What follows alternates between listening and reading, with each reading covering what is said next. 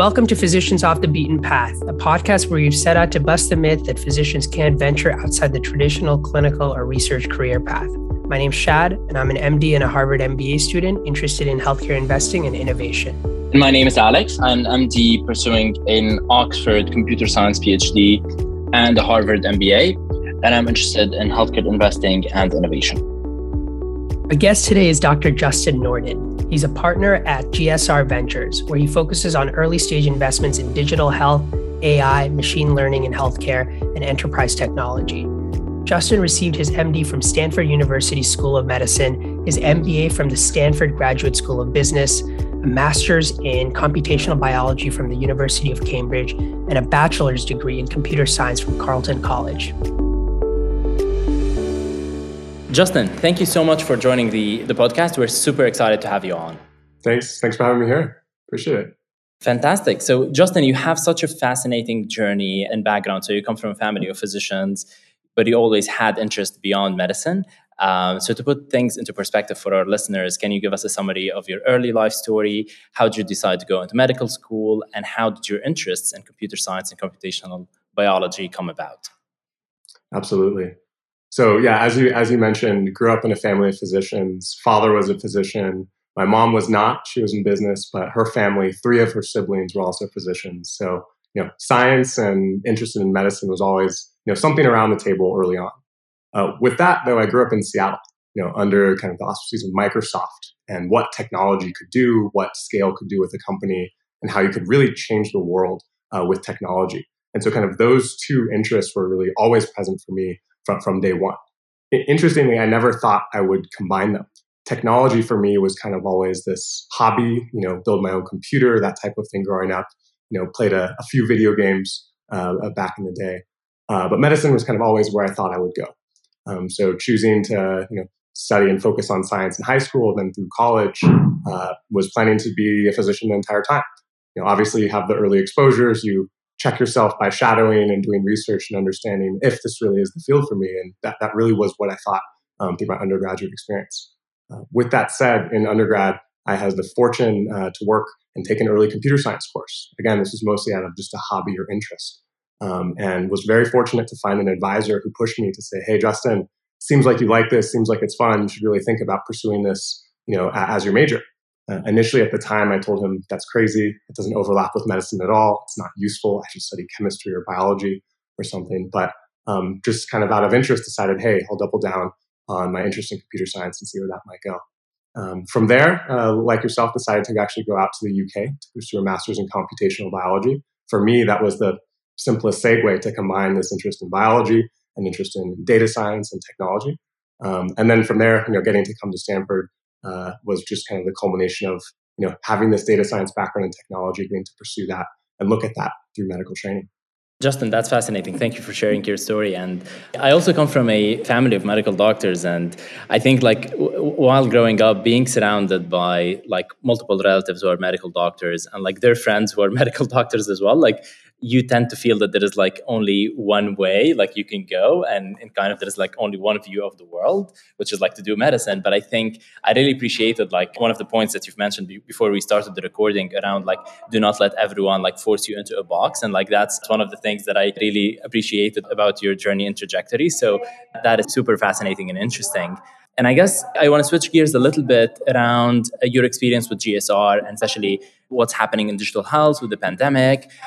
So a good proportion of the time that you spent with GSR has been under the pandemic. We've seen massive developments in digital health during the pandemic. So much money is going into the space. I was reading a report from Rock Health that talked about how the funding has doubled in the last year in the space of digital health. We're seeing digital therapeutics maturing, all of these really interesting changes in the space. So I'm really curious to know, how has COVID impacted the framework of investment that you have personally or that your fund has personally around digital health? Absolutely. So interestingly, we've been investing in digital health at GSR Ventures since around 2016, when from us, our team of physicians and technologists, which actually pretty similar backgrounds to myself, said, hey, this field looks like it's finally ready. While healthcare has been very reticent and very slow to adopt technology, to us, it looked like the infrastructure was finally there. With that said, from 2016 until pre-pandemic, digital health was growing. If you look at the Rock Health reports, investment continued to increase year over year. But the pandemic really unlocked a wave of adoption and really digital health becoming front and center for both patients, physicians, everyone around the table. Prior to that, right, you had telemedicine visits, in the single digit percentages. Most people never having used it, physicians not wanting it, saying it's not the same. My previous work at Stanford in our Center for Digital Health, we launched some of the first telemedicine visits out of Epic. We launched ClickWell Care, which was an ACO taking care of the Stanford medicine population, and ultimately shut it down. It was kind of too soon. While things like mental health, people really wanted and really preferred virtually, people still weren't used to interacting in this virtual environment. COVID has really changed that. It's really shown us that virtual care we can deliver. Now, it's not for everything, but it does work, and it is a great substitute, and it should be a tool in everyone's arsenal. Now, there's some incentives and things we have to fix and think about as a system broadly, but it really showed us that these digital health tools are here to stay. It's no longer something fringe. It really is going to be a mainstream place where people are going to practice and receive some of their healthcare.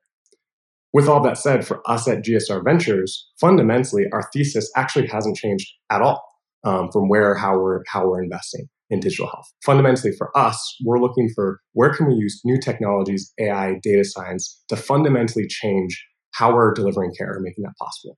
Again, not looking for a 10, 20% improvement, but really 2, 3, 10, if not 100x improvements in efficiency or quality of care.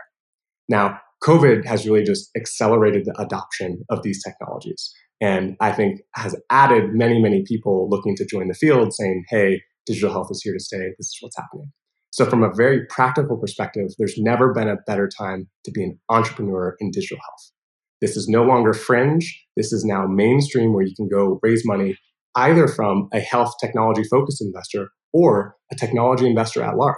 Many people have jumped in to investing in digital health, which is why you see that doubling of capital moving into the market.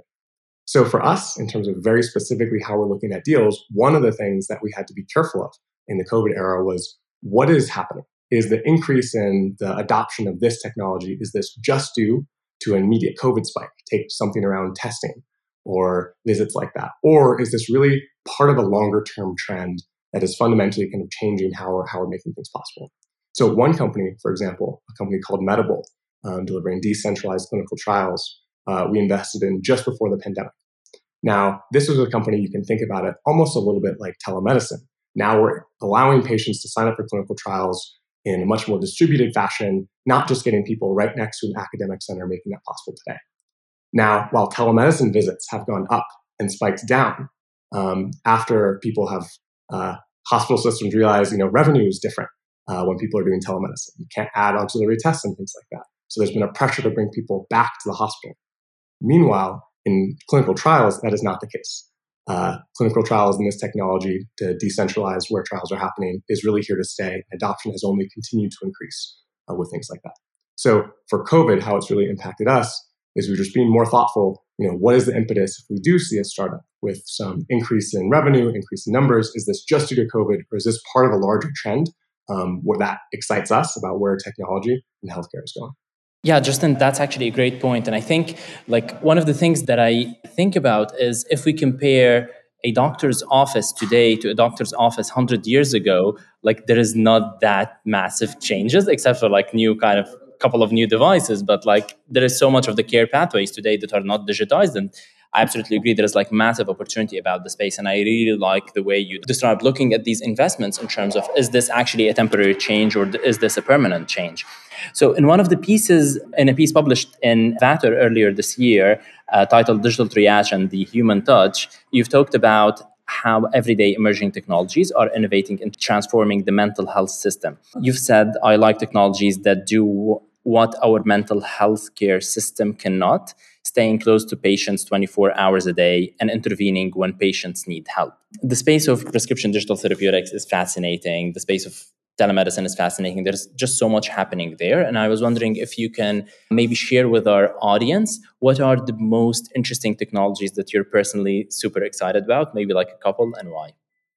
Sure. Yeah, mental health is just such a huge area now that, for years, right, has not changed. And I think is really exciting how technology fundamentally today has an opportunity to change how we're delivering healthcare and get it to all those who need mental health care today. So you mentioned prescription digital therapeutics. This is an area of active investment for us at GSR Ventures and myself personally.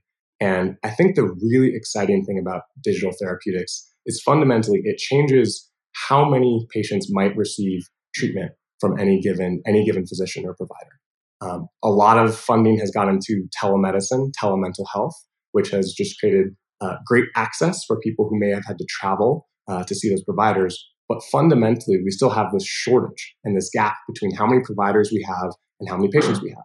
While telemedicine closes a gap in terms of commuting, fundamentally, those providers don't have enough time to see all the patients in need. And that's where I'm personally very excited about digital therapeutics and the promise of rigorous FDA-approved interventions that can treat these patients who previously didn't have other options. So take Limbix, a company in our portfolio building prescription digital therapeutics for adolescent mental health. Today, adolescent mental health is one of the biggest crises our nation is facing. Actually, the Surgeon General just published something this week on, this is a huge crisis that we are not adequately treating. And when we think about our treatment options today for adolescents and mental health, as a primary care provider, you can refer someone to a therapist, which might have months, if not years, to actually get in and someone to actually find a therapist who will take them. Or we can prescribe SSRIs, which have some pretty significant side effects in adolescents. Potential increase in suicidality due to the activation effects. So fundamentally, and parents, don't want their children taking SSRIs in many cases. So what do we do here? If we can build these digital treatment options that are able to meet these patients immediately when they need them and continue on through their journey, fundamentally, this allows us to actually treat all the patients who might need it. Now, they're not going to be for everyone. We're still very early days in this field. But I truly believe as we build these rigorous digital interventions, they will be able to treat many more patients. Interestingly, in terms of what you mentioned on other things, I think that are really exciting, we have companies like Health Rhythms and others in mental health that are trying to figure out really continuous monitoring and care and understanding of these patients. Things that can operate in the background, understand when something goes wrong, just like we monitor so many other things in our lives. We have sensors that monitor our cars, our planes, that understand or detect when something might be a little bit off and intervene earlier. And as we see tools like this that are starting to come out, understanding our phone behavior, our digital fingerprints, we're going to see earlier interventions in digital health, as well as understand earlier when certain treatments we have are starting to work. So those are just a few areas in mental health that I'm really excited about going forward. Justin, this is fascinating. Thank you for sharing. And just following up on one of the points that you've mentioned previously, that it's very important to do this thorough analysis when you're looking at digital health companies. So the way Shad and I look at this is that there is smart money in the space of digital health, right? Like the money that does the analysis that you've done, but there is also a lot of money that is commodity, right? That just sees growth in the space and goes into it. And I think because of that, we're seeing so many digital health companies that are being created that are addressing different parts of the solution, right? And as a medical doctor, I struggle to see that asthma patients would have 70 apps on their phone and each app manages a part of their care, right? We will not have an individual app for the Propeller Health. We will not have an individual app for their nitric oxide breath analyzer, right? So how do you see the whole space evolving, especially considering that there is so many new companies in digital health that are being created that are creating only a small proportion of the solution? Very curious to know your thoughts on that. This is something people talk about all the time. We've created all of these point solutions in healthcare. And this actually happened even prior to just digital health companies coming out to market. I think what we're starting to see, and we've really seen over the past 12, 18 months, is as money has gone into digital health and the biggest companies have gotten very increased valuations, acquisitions have been something that's more common. So we're starting to see companies combine where, as a consumer, I don't want to use 12 different apps. I'd rather go to one thing that can direct me to exactly what I need. And so digital health companies are starting to respond to that and think about how they can bundle things together and make that possible. So we're starting to see acquisitions in the space much more than we saw 24 months ago of companies combining because, again, it is a better consumer experience. Now, with that said, I think there is lots of space for companies to survive if they're doing something very well. So personally, how we see it, if you're able to take someone entirely through their care journey and really take a disease category and treat every aspect of that patient, even though you could be on a very narrow thing. So take musculoskeletal health. We're seeing companies who've really taken that branch off of traditional care and are trying to treat someone holistically to make that possible. So it's not that everything will combine or there'll be one, health app to rule them all, but really we have to be more thoughtful about how do patients jump between these different solutions. And if you can thoughtfully take someone throughout their entire care journey, I think there's really space to stand alone as a company in the long run. Awesome. That's a great perspective. Thanks for sharing, Justin. I guess to my last question, which is around the space of AI. I mean, obviously, you've done a lot of super interesting work in the space with trustworthy AI and all the other basically things that you've done in the space of AI. And I'm curious to know how you think about the future of AI in healthcare specifically over the next 5 to 10 years. I mean, from my academic perspective, so I'm doing my PhD in the space, working around like transfer learning and continual learning in healthcare AI. And I think we're still evaluating the performance of AI in a wrong way. Like we're measuring how the algorithm would perform on data, but that's not actually what we should be measuring. We should be measuring how the human informed by that algorithm makes better decisions than the human who is not. So I'm curious to know what's your mental model to think about the adoption of AI in the healthcare space over the next 5 years? Absolutely. And I think this is such an interesting space and something where, I think hype may have peaked a couple of years ago where people thought AI would change everything and immediately transform healthcare. And surprise, it hasn't yet. And so one of the things I really think about is how will AI first come into healthcare and really where can we start augmenting how physicians and clinicians can interact? So one of the things I like to, just because of my background, I like to describe it is if we compare AI in healthcare to how it looks in autonomous vehicles. There's this gap between do we want to augment what someone is doing? This is a driver assistance where the physician or clinician is still in control making the decisions, but AI is augmenting, offering suggestions, offering guide rails, offering boundaries to what a physician might consider, versus we're trying to completely, do an entire robotic surgery without a surgeon involved at all. Go to a level 5, a fully autonomous vehicle or interaction.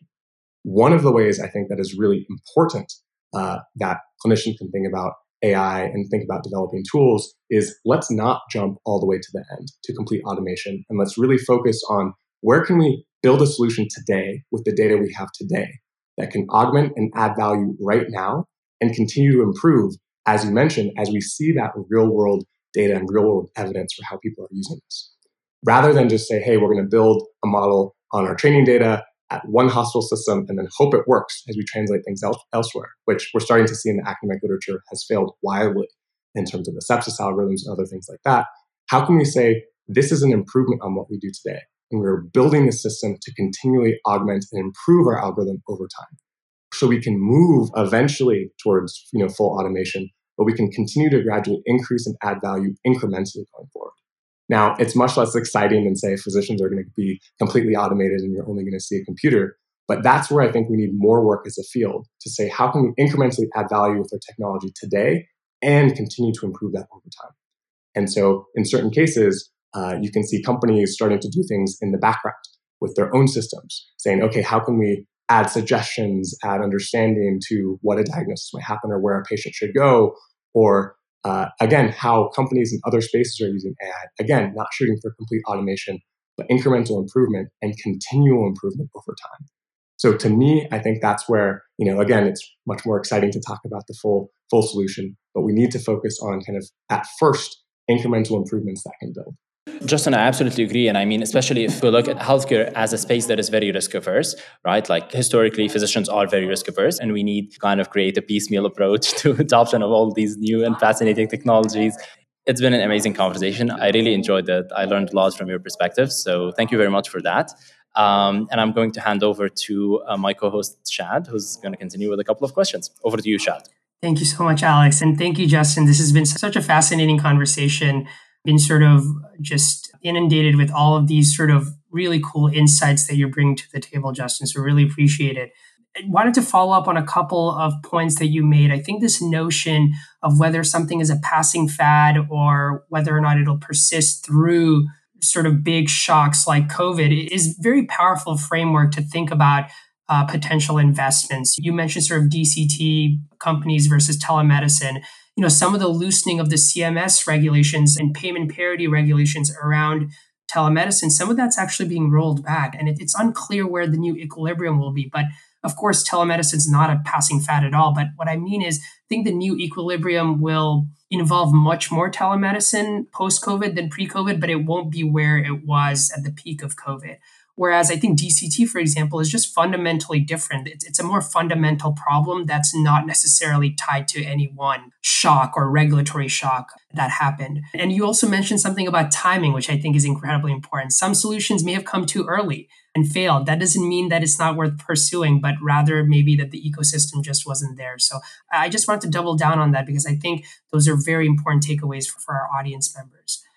Shifting gears here a little bit, Justin, in an really excellent article you wrote for MedCity News, you outlined a serious problem within healthcare investing, which is that VC funding can turn a blind eye when it comes to Medicaid. You explained that Medicaid is unfortunately not the market that most entrepreneurs think about when they're thinking about starting a company. One of my HBS classmates and Dr. Jordan Anderson, him and I have thought about an adjacent problem, which is sustainable and ethical investing in the digital health space and how to sort of bring perhaps the rigor of biotech to an area that sometimes feels like the wild, wild west. And there's often little to no oversight into the product development process. Focus on quality and patient safety is sometimes less than in biotech. And proper clinically validated outcome studies tend to be rare as well. Even though, like you said, digital health is becoming more mainstream, and certainly within the subsector of digital therapeutics, we're going to start seeing some of that structured investing and structured clinical trials. All of this is very, very interesting to us. Can you explain a little bit more for our audience why you think there's a mismatch between VC and some of these vulnerable patient populations like Medicaid patients? And what should these companies and other stakeholders like society do to ensure that healthcare is accessible to all? Absolutely. If you look back, and unfortunately it's not just in VC, but Medicaid has been a very difficult problem to solve. Where fundamentally there's less money for these patients, there's less access, and hospitals have to figure out this balance of how do I basically lose money on my Medicaid patients and treat others. And so when you think about, entrepreneurs or where they should look or where they're being told to go for exciting areas, Medicaid is not that space. What we have seen, and if you look at the companies that have recently gone public or will soon, companies have poured into Medicare and Medicare Advantage, where there's been money set aside. There's things where you can do around billing and regulations and upcoding. And so companies have poured and investors have poured money into this space because it's fundamentally easier than Medicaid. In Medicaid, you have to deal with 50 states in terms of how every plan is different. Patients come in and out being available for Medicaid plans versus Medicare, and so fundamentally, it's just a harder problem to solve. Now, with that said, this is fundamentally where I get excited about what technology can do for patient populations when you have less money available. While previously, right, if you have a finite set of resources and physicians available, yes, if one group pays you 5x versus another group, fundamentally, to make the math work, you need to treat those patients that just fundamentally offer more value and payment. Today, when we think about how technology can augment care and we can basically increase the number of patients we're able to see and treat with that same physician supply using technology to augment, all of a sudden, Medicaid becomes a much more possible patient population where we can kind of deliver great treatments at a much, much lower cost. And when we change that cost structure, all of a sudden Medicaid becomes a place where companies and startups can really innovate and make sure they can succeed in the long run. And so I think over the past few years, technology has continued to get better and better. And especially as digital health has become more mainstream, MCOs and Medicaid plans are more looking for digital health solutions to treat their patient populations. While a number of years ago, if you told me, hey, I want to build a startup targeting Medicaid, I'm going to figure out all these things, I would have said, I don't know. I hadn't seen Medicaid work or contract with digital health startups. It's just never happened. As digital health has become more mainstream, this is an area where plans are starting to look for digital health solutions because they need to be more creative to figure out how to meet their patient population. And so I think it's a really exciting space that will hopefully change quite a bit going forward.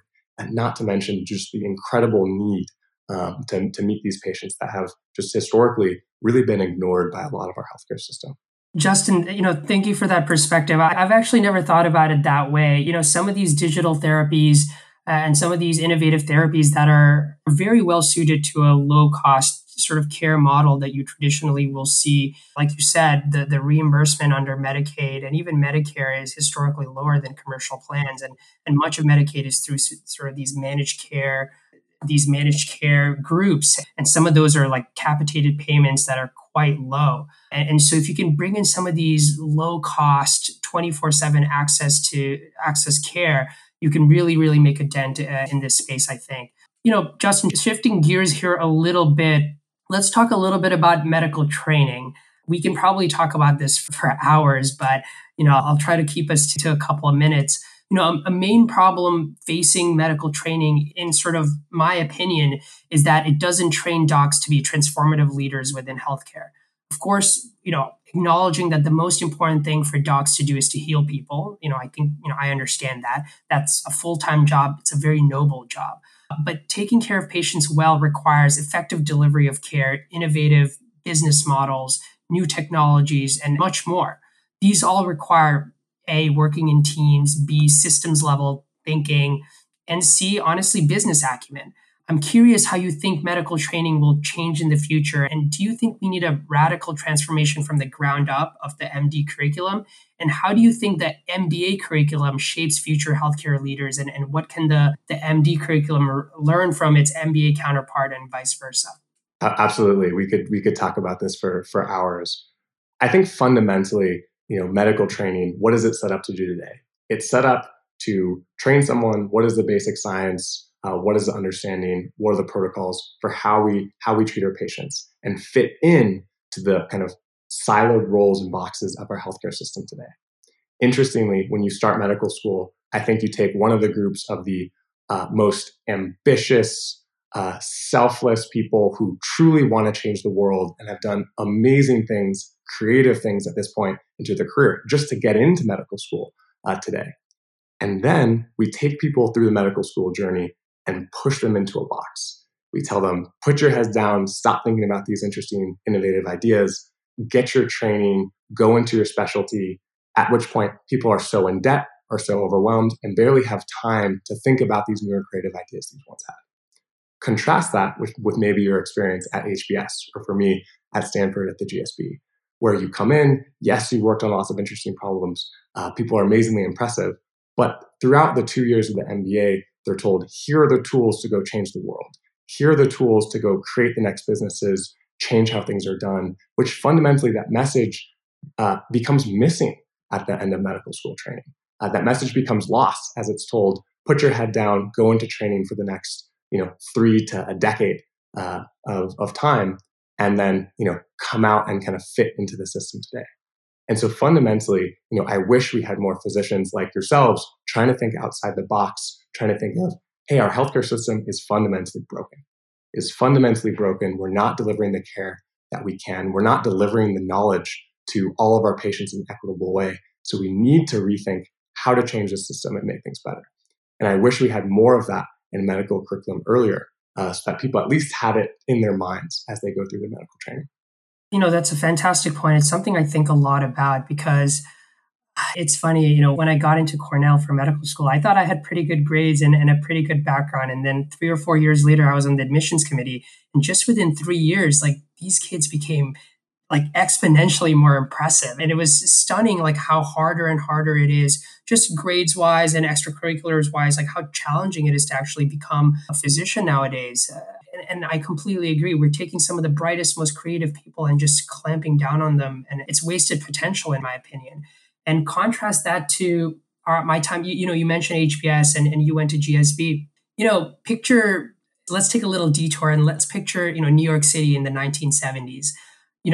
That was the birthplace and era for punk music, hip hop, and salsa music.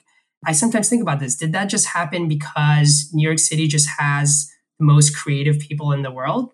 Probably not. I think it happened because you had, New York City was professionally, ethnically, and in many, many other ways, just the most diverse place in the world. You had all of these people coming together from a variety of different walks of life, exchanging ideas and just moving the world forward.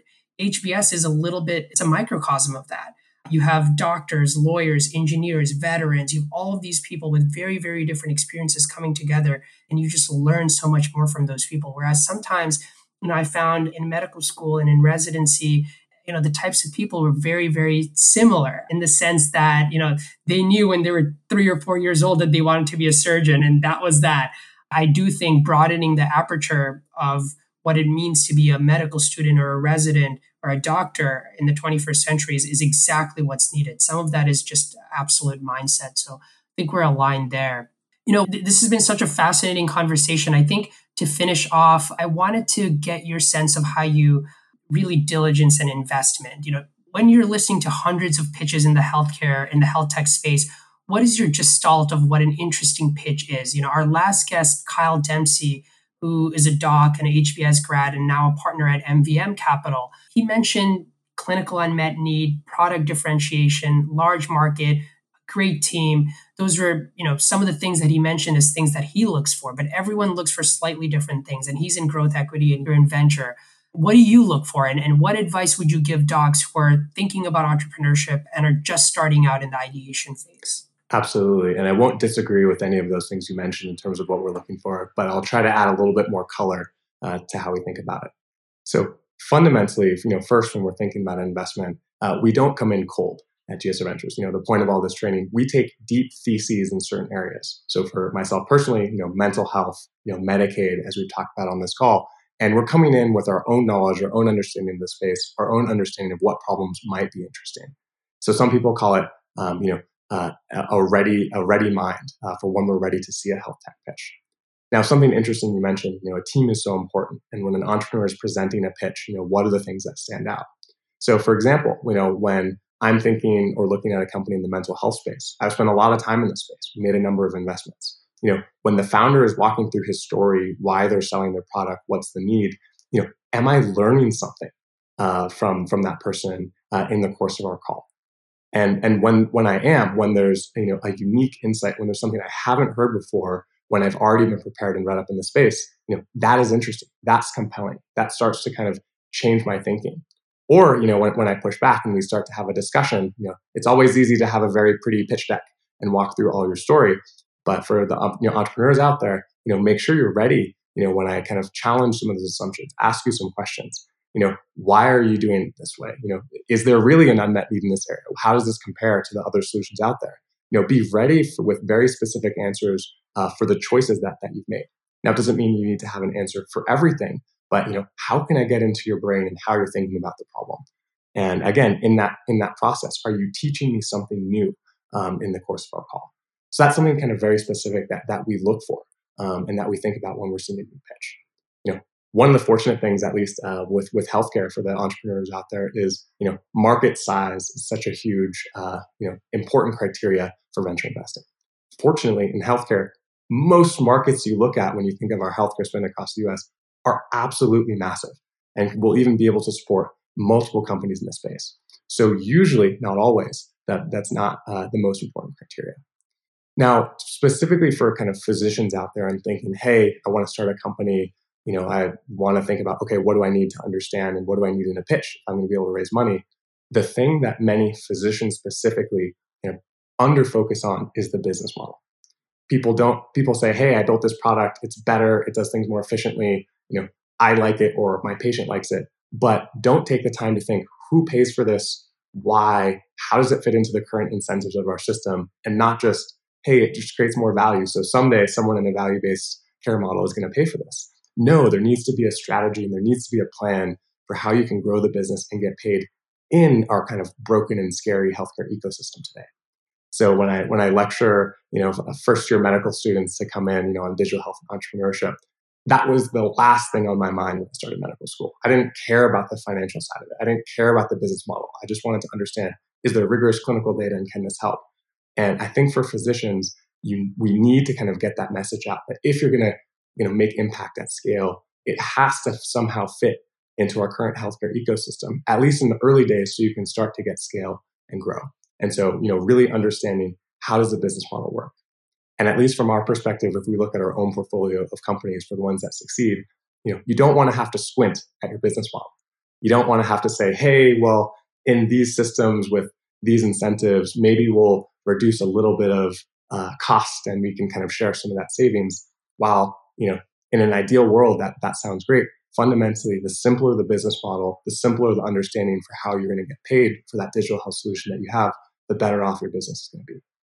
Thank you, Justin. That's very, very insightful. A couple of follow-up points and reflections on what you said.